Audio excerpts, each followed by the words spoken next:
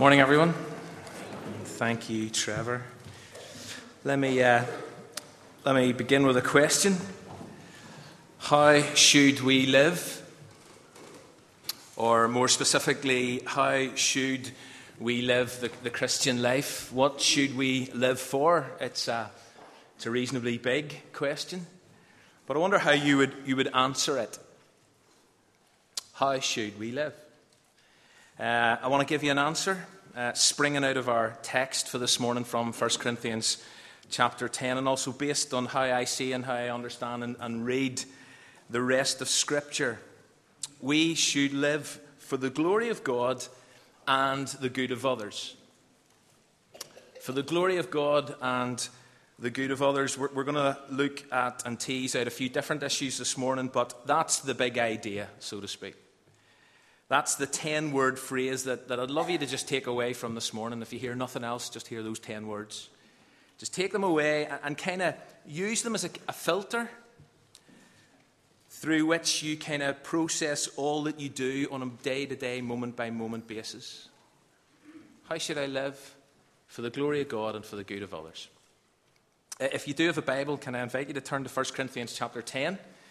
It's page 1151 in those red pew Bibles. And we're going to pick up from where we left off last week at verse 14 as we continue and as we conclude for now our Church in the City series. As Trevor said, this is my kind of last Sunday here for about 4 months. And I know I have promised that we will pick up in 1 Corinthians again. We're going to go back and look at chapters 5, 6 and 7, which we jumped for lots of reasons. But we'll come back in the new year and look at those together. So this is us kind of continuing our series, but concluding it for 6 months. All right.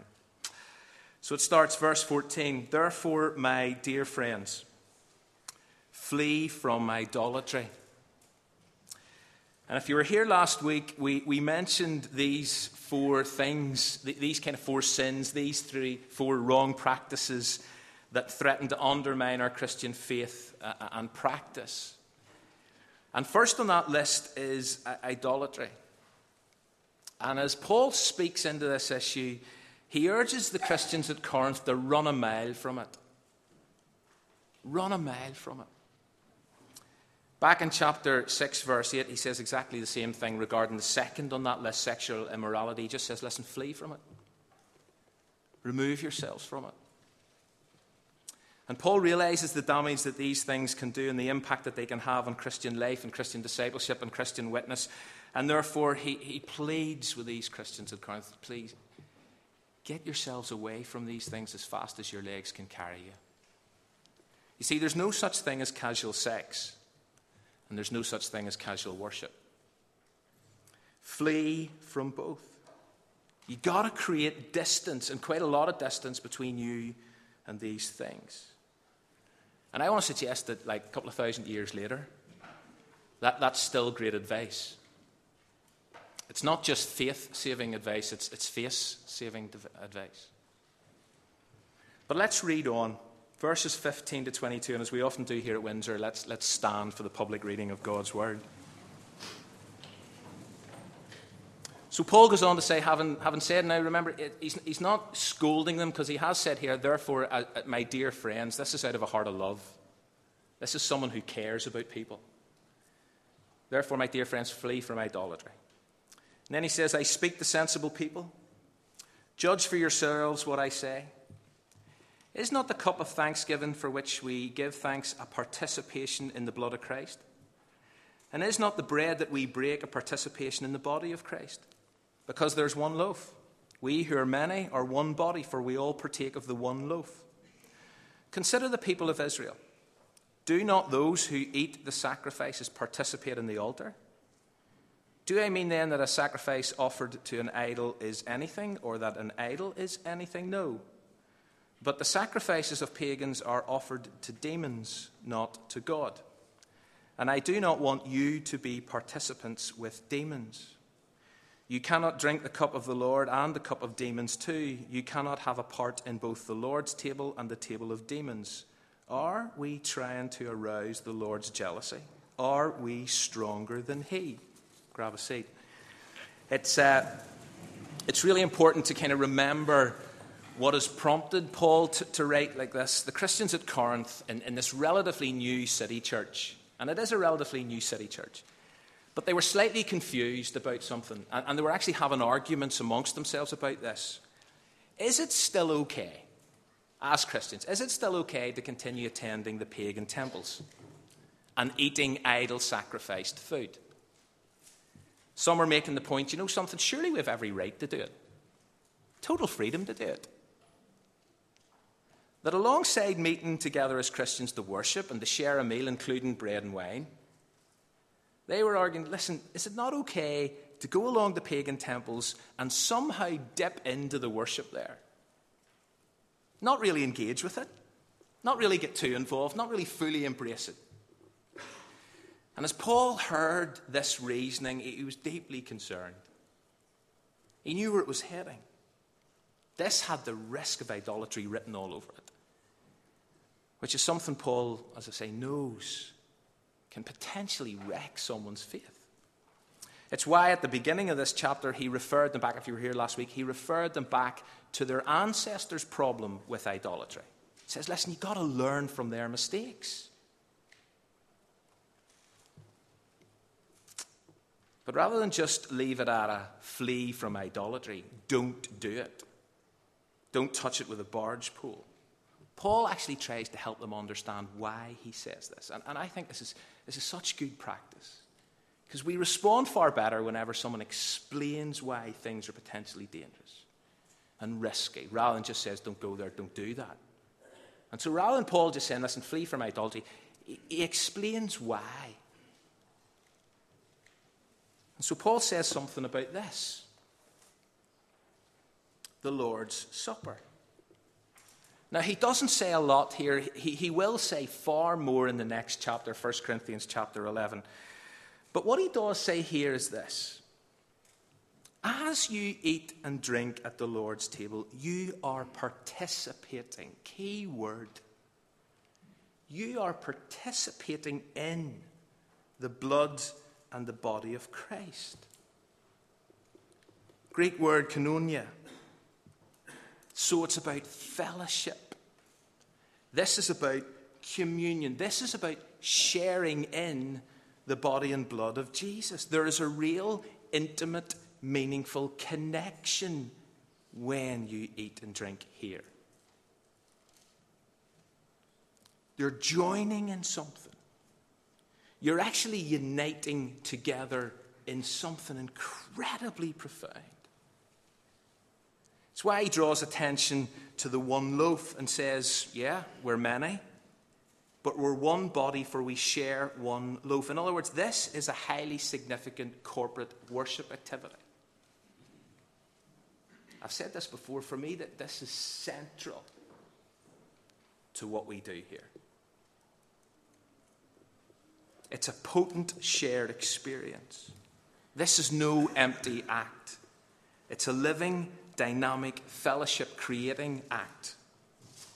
But here was the problem in Corinth. If that's true, which it is, then by going along to pagan temples and by eating idol-sacrificed food, they are actually participating in, sharing in, fellowshipping in that which is potentially disastrous. And Paul makes the point, verse 18.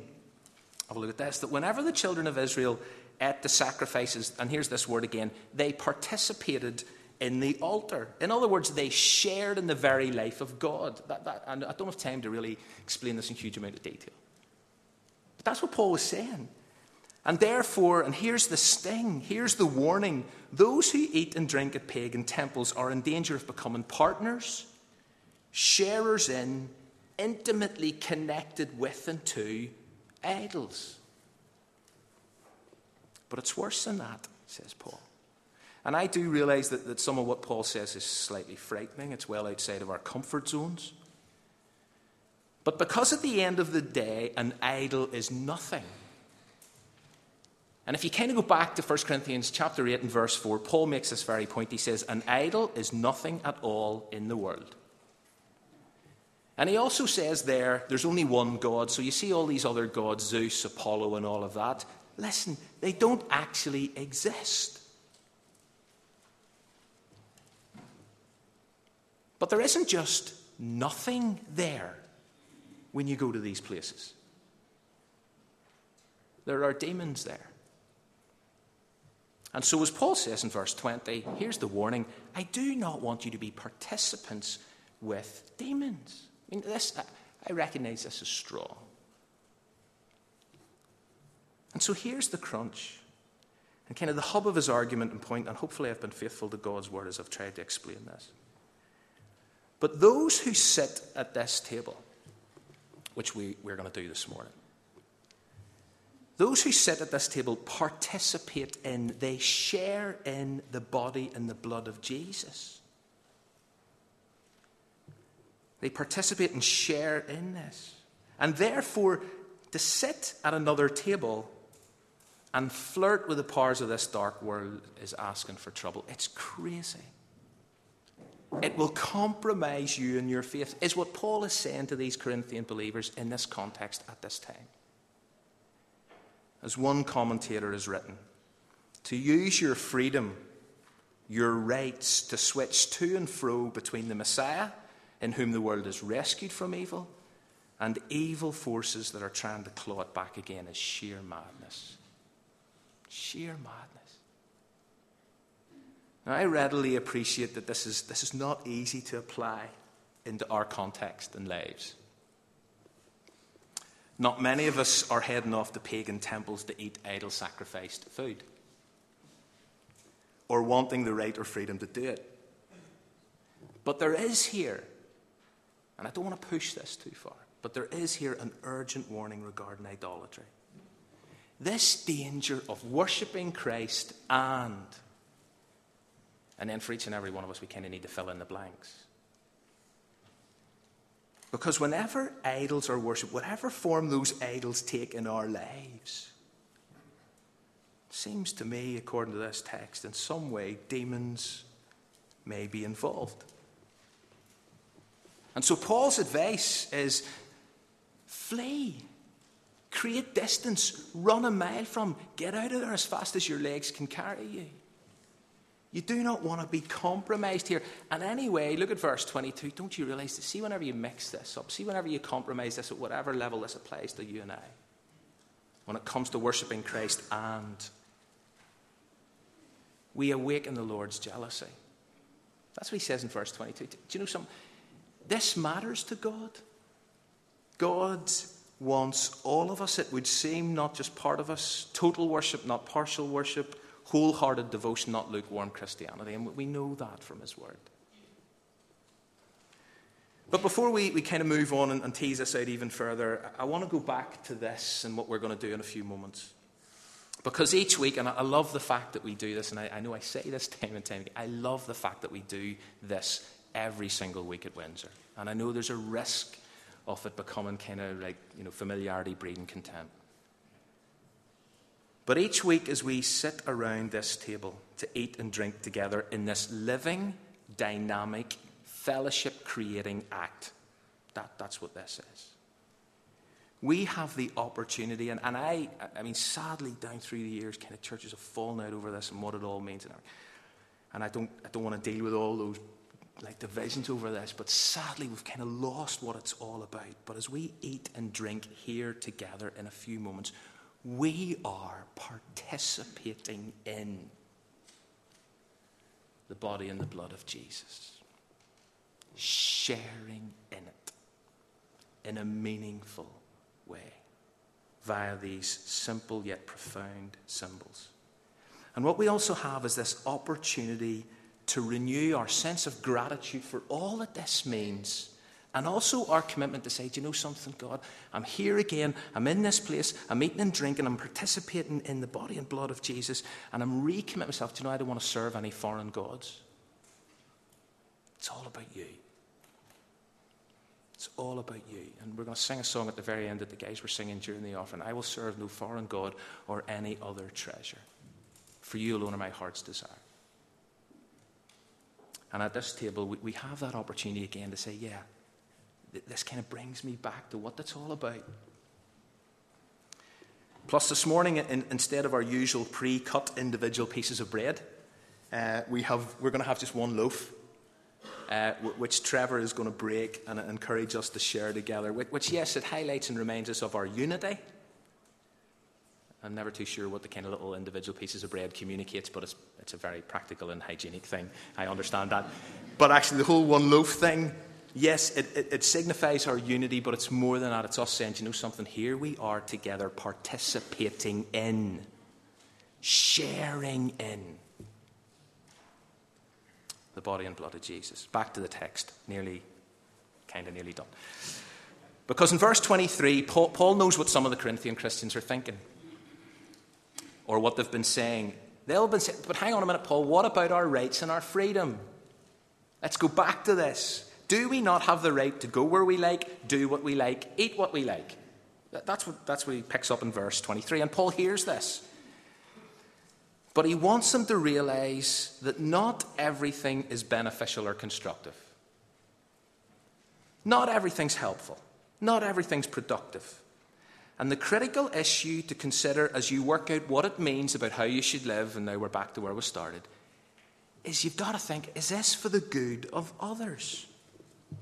You simply have got to consider others. You see, when we get hung up about my rights and my freedom, and we forget about my responsibilities, and I know a few of you have been speaking to me and said, yeah, this is one of the problems I really have with the whole issue of rights and freedom. That we hear, it is such a modern thing, but it's been about for years. We hear about rights and freedom, but there's nothing about responsibility. And so Paul here is saying, yeah, listen, here you need to bear this in mind. Because if you always get hung up on rights and freedom, you'll run the risk of forgetting others, ignoring your neighbour, making this all about me. It's tempting, of course it's tempting to simply do your own thing and ignore those around you, but you know something, it's faith-defeating. Paul urges the Corinthian believers to think about what is helpful to others. What is it that builds up others? Don't think me first, think others first, which is a consistent theme in the teaching of Jesus in Scripture. It's not easy, it's a real challenge, but surely it's fundamental to Christian discipleship and witness. The bit that Trevor read from us from Philippians 2, just before it, is there not that bit that in humility we are to consider others better than ourselves? That's the way we're meant to live our lives. Others first. Whatever you do, yeah, you've got the right and you've got the freedom to do all kinds of things. Think about your responsibilities. How should we live? For the good of others. Paul then gives a couple of situations to help ground this. Verses 25, 26. Not going to read them, just scan them and follow these through with me. So the first situation, two situations here. Here's the first. Bottom line, you've got freedom to buy meat at the local market, take it home and cook up a storm with it. Even if it might have been sacrificed in the temple to an idol. Right? You've got the freedom to buy it at a market stall, if that's where it's now for sale, and take it home and eat it. And he justifies this freedom by quoting Psalm 24, verse 1. The earth is the Lord's and everything, and it's in our text. God made everything, says Paul. He made it good. So listen, buy it, take it home, eat it as God's gift, pray a prayer of thanksgiving for it. But listen, meat sold at the market that you take home, tear away. Mind you, just remember verses 14 to 22. Don't eat it at a pagan temple. Okay? But you can kind of take it home and eat it if it's being sold from the market stall. As one recent writer put it, that's the difference between venue and menu. Okay? Second situation is slightly different. Say you get invited for a meal to the home of someone who's not a Christian. Here's Paul's first point. Eat whatever's put in front of you. Tuck into it. Enjoy it. But if someone else, and here's one of the problems with this text, nobody quite knows who this someone else might be that he's referring to, but if someone else draws attention to the fact, you see what you're about to put into your mouth? That was sacrificed down at the temple to an idol. Paul says, listen, see if that happens, you're probably better not to eat it. Not because it's wrong, Not because it's bad, not because you don't have the right to do it, not because you don't have the freedom to do it, but out of respect for that person's conscience, if you tuck into it now, given what you've been told, you're going to create a problem for that person. You've every right to eat it, but it's not going to be helpful to that person if you do. And I know I could kind of take this in all kinds of different directions, but here is Paul's point, and here's what I want you to take away from this morning. Think about others. Nobody can make you set down your knife and fork. Nobody has the right to judge you whether you eat or not. Nobody can demand that you stop eating, but listen, do it voluntarily for the good of others in this situation. Make the choice for the sake of someone else. And you know what? That's true freedom. That's true freedom. And that's real responsibility. And Paul's getting to the end of this section of teaching, and he comes up with a therefore. And you know when you come to one of these therefores that here comes the big point. Some of you are thinking, could you not just have started with the therefore? But he comes to the therefore, and here's his point.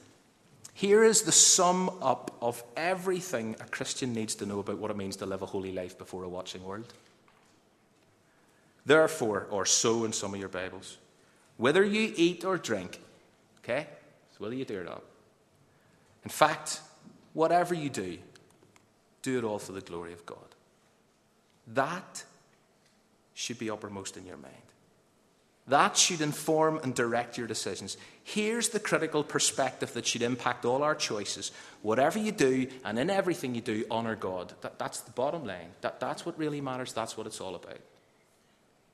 And then Paul, verse 33, returns to this previous basic rule of life, something that he lived by, and he said, listen, I try to do what is best for others, not for myself.